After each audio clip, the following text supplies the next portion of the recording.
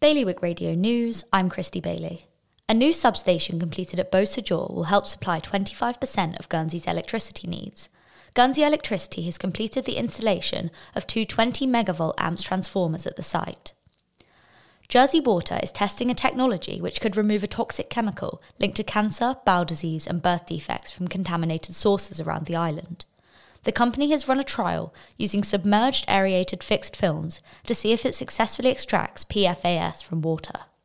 An Alderney politician has raised concerns about the island's intention to pursue executive government and change the way the island's government is structured. Mr. Alex Snowden said the outcome could be that two unelected officials would end up sitting in Guernsey states of deliberation. The weather today will be sunny, with highs of 27 degrees. High tide this evening is just after 5 p.m. Bailiwick Radio News.